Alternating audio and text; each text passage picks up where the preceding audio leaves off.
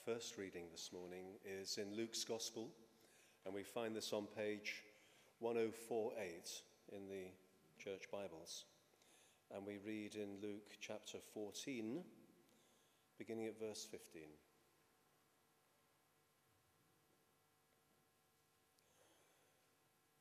When one of those at the table with him heard this, he said to Jesus, "Blessed is the one who will eat at the feast in the kingdom of God." Jesus replied, "A certain man was preparing a great banquet and invited many guests.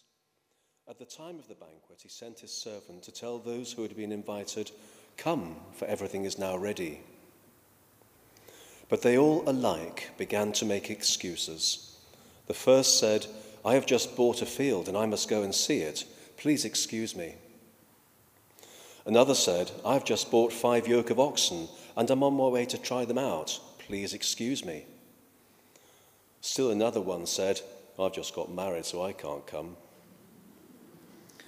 The servant came back and reported this to his master. Then the owner of the house became angry and ordered his servant, 'Go out quickly into the streets and alleys of the town and bring in the poor, the crippled, the blind and the lame.' 'Sir,' the servant said, 'what you have ordered has been done, but still there is room.'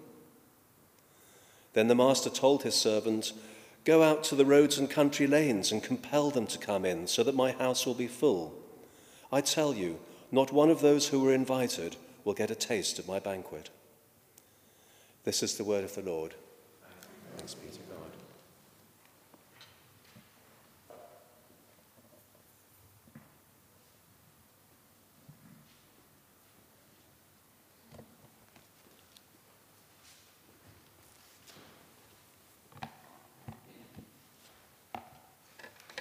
The second reading is Ephesians chapter 3, verses 14 to 21, to be found on page 1175 of your Bibles.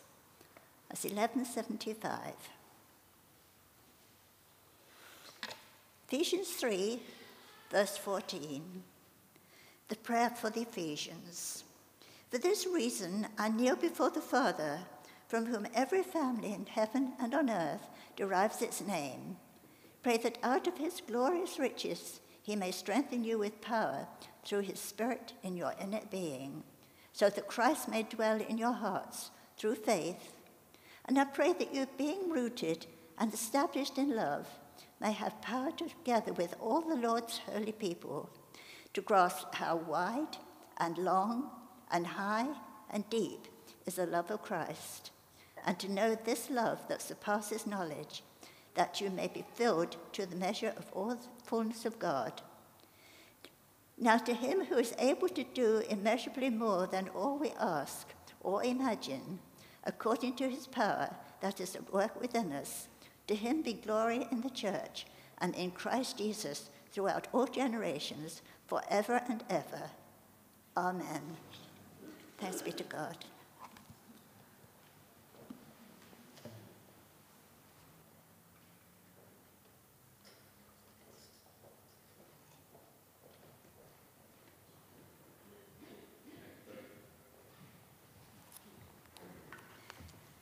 Morning all, shall we pray? Father, we thank you that in your plan you sent Jesus Christ.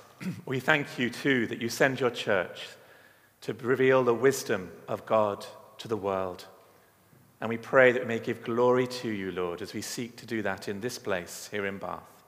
All to your glory, all in your power, and all in your name. Amen. The Master, God, wants his house to be full. He wants his home to be full of people. That's what this passage we've just had read to us from Luke chapter 14 wants to stress to us this morning. I first preached this passage, many of you remember, of course, you'll think, oh, we're having it again, in 2007, when we were in St. Andrews, in a church, in a school hall, gathered together. And there was Kay, and there was Sylvia, and there was Mary, and there were all kinds of different people who are here now, Alistair, Malcolm, Jenny. They were all there. So you all remember it, obviously, don't you? Little test now. Great, well done, good. But But then, in January 2008, we on Epiphany, Feast of Epiphany, the Kings, we couldn't get the camels. We were going to follow camels down here, but we came down the road and left St. Andrews. For many people, it was quite sacrificial, leaving a place that had become their spiritual home for quite a long, long time, where children had been born, where children had grown up, where families, where people had said goodbye, even people had been married there. It was a place that was significant and special to people. And it was at great cost for them, in one sense. They came down here, and the 9 o'clock congregation welcomed us with opened arms, and we joined in with all our electricity and sound and band and all kinds of things. So a whole new family began. And then we began to see other people come in, like Anne, Simon, Eileen, Sarah, Linda. People who we didn't know then, but God knew them. And some people are still here, and some people are still to come, whom God is calling. Because God, you see, wants his home, his house, to be full. And Luke, in writing this story, sets it in the context of Jesus himself being in a home. He's in the home of a Pharisee. We think it could be Simon. But Jesus, throughout his life on earth, was welcomed into a variety of homes. And it's one of the key themes of Luke's gospel. God has come to visit us. God has come to you. And the major theme, too, is one of hospitality and welcome. And this would have been especially true in this passage in Luke 14, because it's on the Sabbath. And there would have been a lot to eat, a lot to drink, and people would have been wearing their Sunday best. In the home of a Pharisee, there would have been rich people gathering, powerful people who had gathered to celebrate the Sabbath. But Jesus, if you read the whole of the chapter, I encourage you to do that when you go home for lunch at 4 o'clock. You'll need food by then anyway. But anyway, what Jesus is doing, if you read through it, is he's rather spoiling the ambience of this occasion. He does it first of all because he heals somebody on the Sabbath. Then he challenges the guests who've decided they're going to sit in the best places. And then he even challenges the host who's opened his home to these people by saying, but you've only invited your friends. What about the poor? What about the lame? What about the people you don't like? So it's all getting a bit embarrassing, really. And so a kindly guest interrupts Jesus by reminding him of a proverb in verse 15, where only children of Abraham would partake in the kingdom of God. And Jesus then tells this man who's asked this question, he tells a story in response. And he compares the kingdom of God to a meal. And it isn't just a meal. It's not a quick snack at McDonald's, though I do like them now and again. It is a great meal, we are told. It is a banquet. And so the kingdom of God is compared to a great banquet, which immediately tells you the kingdom of God is not something meager. The kingdom of God isn't stingy. The kingdom of God is not bland. The kingdom of God, Jesus is saying, is like a great feast that is laid out for you. And the idea that Jesus is getting across is there is abundance, there is fullness, and there is generosity. It is a great meal. And invitations are sent out to many people. And the many here could mean all people of the whole wide world. That's what this many means. It is for everyone an invitation has been sent out. And the custom was to invite people weeks before so they could get excited about this great feast that was going to happen. And then on the day itself, a servant would go through the streets and would remind you, saying as they went through, come now, for everything is ready. Come now, everything is prepared. God's simple but profound invitation through his servant, who he sends out into the world. So you couldn't forget the invite that you'd been given, that perhaps you put on your mantelpiece. Perhaps it had fallen down the sofa, as they do sometimes. It could be in your coat pocket and you've left it. It didn't matter, because somebody was going out and saying, come into the house. Everything is now ready. But then what we hear is really shocking, and would have been shocking to those who had gathered. Because one by one, excuses are given. It was impolite. It was rude. It was impolite and rude to have forgotten. Hospitality was a great thing in the land that Jesus lived in. But one by one, they give their excuses. One had brought land. Perhaps we bought a house. One, a cow. Perhaps we think of it as a car, our nice Porsche, as we were thinking of last week. Perhaps it could be that you've got married, and that's very demanding, obviously. But what they all had in common was they were rich. They knew they had been invited. But now all of them, each one, is too busy. The servant returns with this devastating news, and the master becomes angry. Interesting image of God, the angry God. But in this, as we go on and read the passage, it's not an explosive kind of anger as we might react with, when we can be too fixed on principles and certainties in life, when actually we know that things don't often work out the way we plan. It's not an explosive kind of anger. It isn't a destructive anger, as God goes through the whole house and just destroys the feast that he's prepared. But instead, the anger becomes creative. It isn't finished, you see, when things go wrong, when things don't work out how they're meant to, as we were thinking of last week at Easter with hope. For what we see happen out of this anger is something wonderful. A new list is written up. Go into the streets, bring the poor, bring the cripple, bring the lame. And the servant goes out at once. God is so keen that his meal is shared and that his house is full. Everything is ready, and it's not to be wasted. So the invited, the uninvited are now invited. And the servant goes out and brings those who cannot see to get there. He brings the blind. He brings those who cannot walk there. He brings the lame. And he brings those who are poor, who can't afford to dress properly. But they are all brought in. They are brought in to the feast. But even with all these people here from the city, there is still room. Nature, we are told, abhors a vacuum. Go out further, the master tells the servant. Go off to the far country, into the country lanes, find the tramps, the unemployed, those despised people, despised by people who live in the city, those who feel that they are so unworthy for a party to be given for them. And when the servant goes out, we discover he has to compel them. He pressurizes them to come in to the party. Why? Because they simply believe they would never be invited. Love bade me welcome, yet my soul drew back, guilty of dust and sin. But love runs out to meet and bring them in. And what we see is the host, the master. He does everything he can, that his home may be filled. That's what his home is for. Please come. Please give me the opportunity to lavish my love upon you, to receive this meal, which is total grace that is served up for you.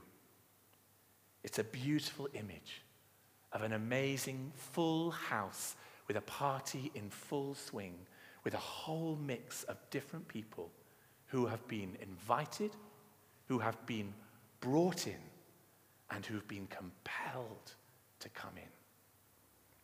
Just a few reflections as we begin to close.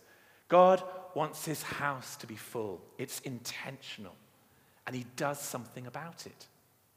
All is ready. So come now, come in. And this is the most important thing. He's invited people. He drags people in, and finally he compels people to come in. Do you get the thrust of this?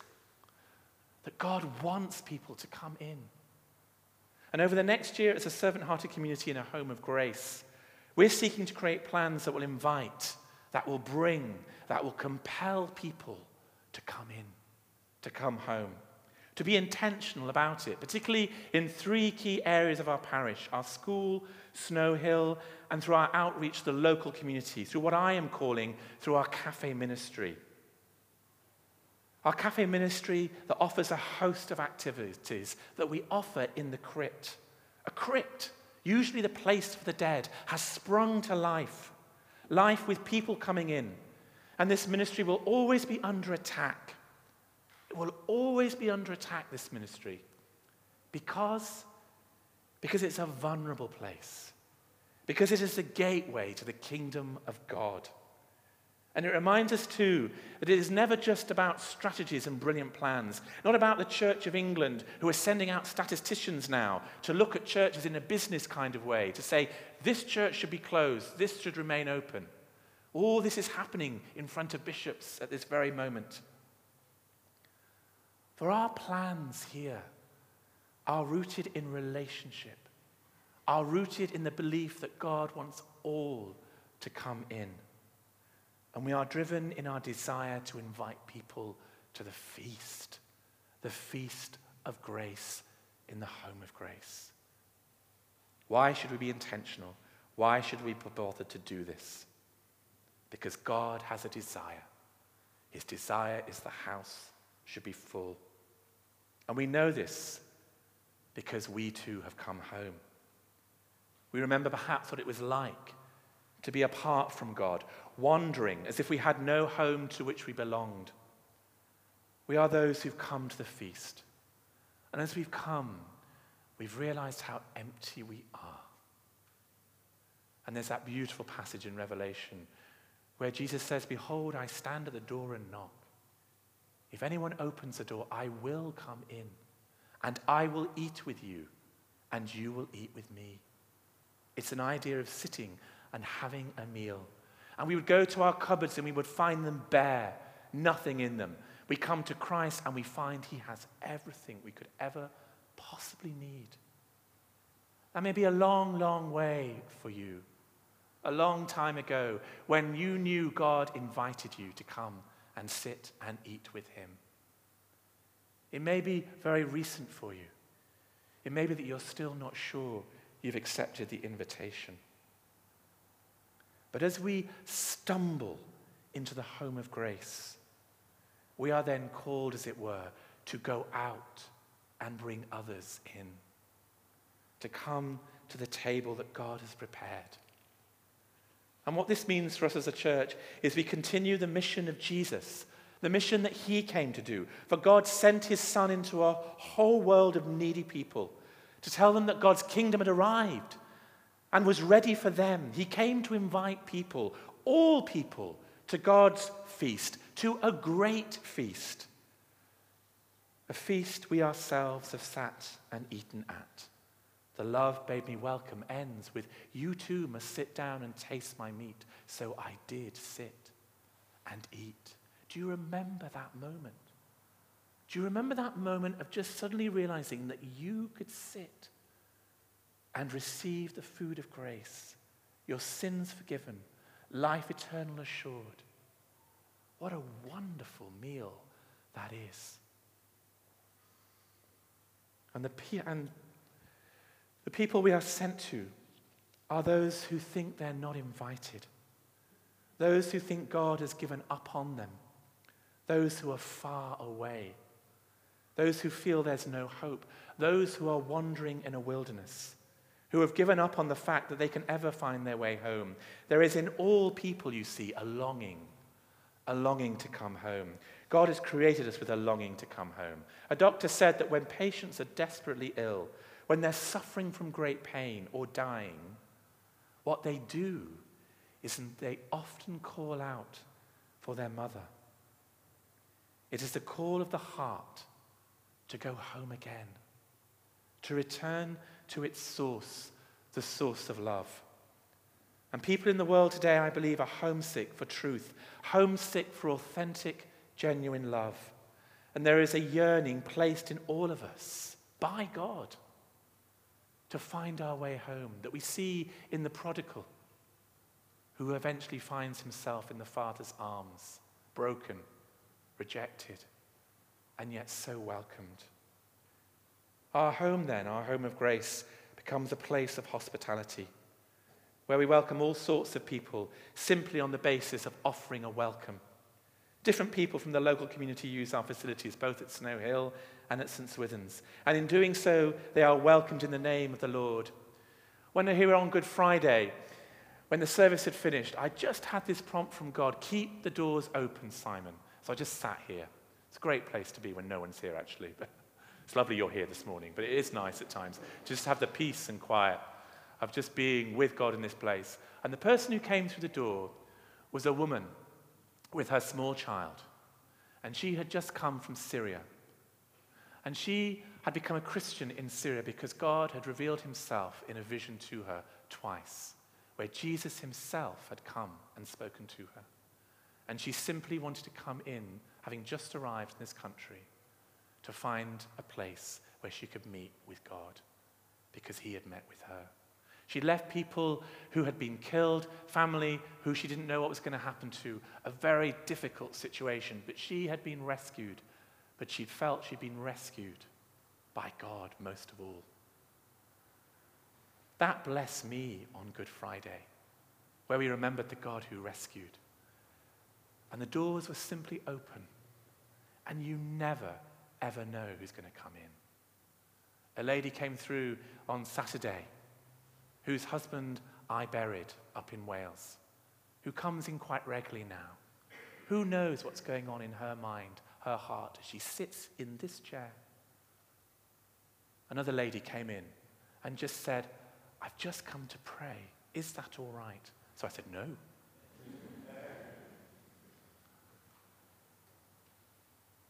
We have learned in this home that in a home there has to be an openness to let anybody in. I thank God that that's in his heart, that he wants his place to be a place of welcome, a place to a home that becomes a place of rest. Whereas I've spoken of, people come aside simply to spend time here in prayer and reflection. Our home is a place of welcome relief, often for many, after a long and arduous journey. I say this because there was a vision to restore this building. Why? God wants his house to be full.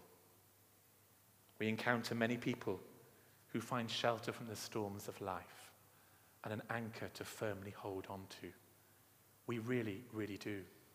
I met with somebody yesterday who was in that place of being tossed about. This was one place they knew they could find rest and sanctuary. Our home becomes a place of refreshment, a life-giving place, a sense of abundance and a party as we experienced last week. And we seek to share this. We share it. And the passage reminds us too, as Jesus tells us, that God has created us with a hunger and a thirst. And there are so many ways in the world today to quench our thirst and to satisfy our hunger. There seems to be so much about food and drink, whether you're watching Jamie Oliver or whether you're cooking Heston's recipes. It's all on the TV screens. It's all what you can do with a boiled egg. It's amazing. But it's all about food. And it just speaks to me that actually people are hungry. And every day we get hungry. And that hunger, that desire, reminds us physically of our spiritual hunger and thirst too, that our soul needs. That our soul needs food, food that will not just be here today and gone tomorrow, that will last. And we sit here in Bath not as a fast food outlet, but a soul food outlet. All we do is about preparing our home to let people come in and find their soul food, the richest of fare, broken bread, wine outpoured, simply feeding on the bread of life, the word of God. For man shall not live by bread alone, but by every word that proceeds from the mouth of God. People are hungry and thirsty. This is why the Master wants the house to be full. This is why God gets angry when the feast that is offered is not shared, is not offered to everyone. But do we? Do we want to share? What will it mean to be a place that is full? What will the demands be? What will serving look like? What will it look like to bring people? What will it feel like to compel people to come in? And the key to this passage is we know what's important to the master. He wants his house full. However, what is most important to us? Is it land? Is it cows? Is it our wife, our husband, our friend, our children? All these things are good. But Jesus is saying these things too can take control. And we become possessed by our possessions. Jeremiah complains to God in chapter 20 about the task as he has been given. And we might too. You deceived me, Lord, and I was deceived. You overpowered me. It could be seduced me and prevailed. I am ridiculed all day long. Everyone mocks me. You go to church. Whenever I speak, I cry out. Excuse me, I'm going to get some water.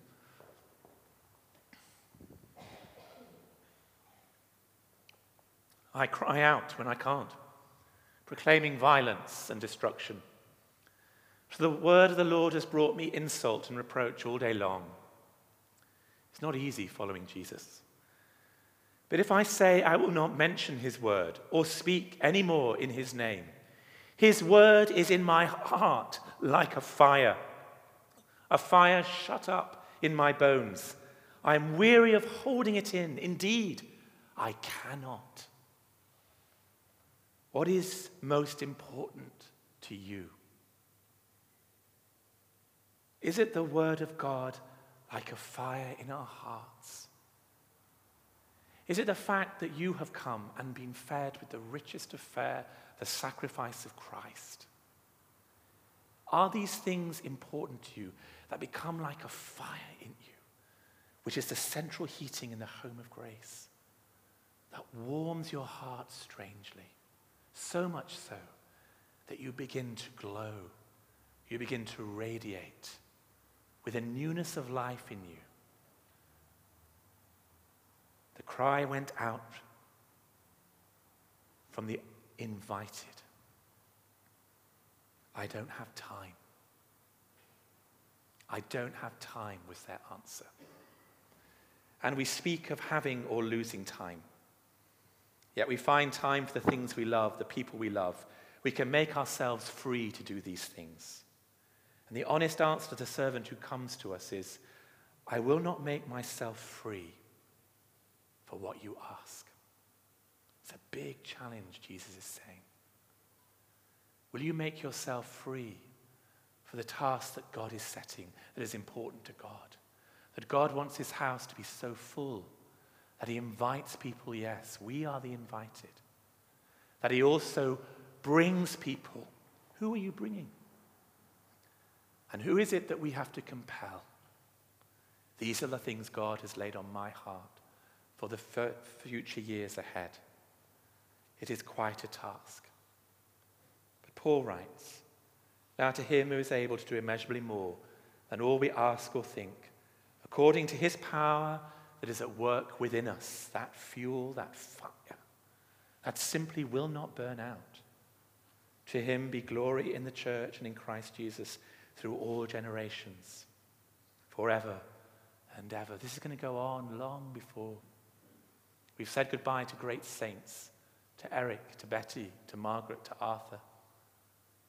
But the journey continues for us to keep people coming into this beautiful home that God has prepared. And he's doing it. He's doing it. And he's doing it because you are making it important. You are serving, you are giving of your heart as a servant-hearted community to say, come in. And all I'm saying this morning is, do not lose heart. Do not lose the motivation. Do not lose the fire within your heart, knowing that God wants his home to be full. And so we're back to Christ in us, the hope of glory. It's all about Christ. It's back to yieldedness, back to giving God your life, completely, costly,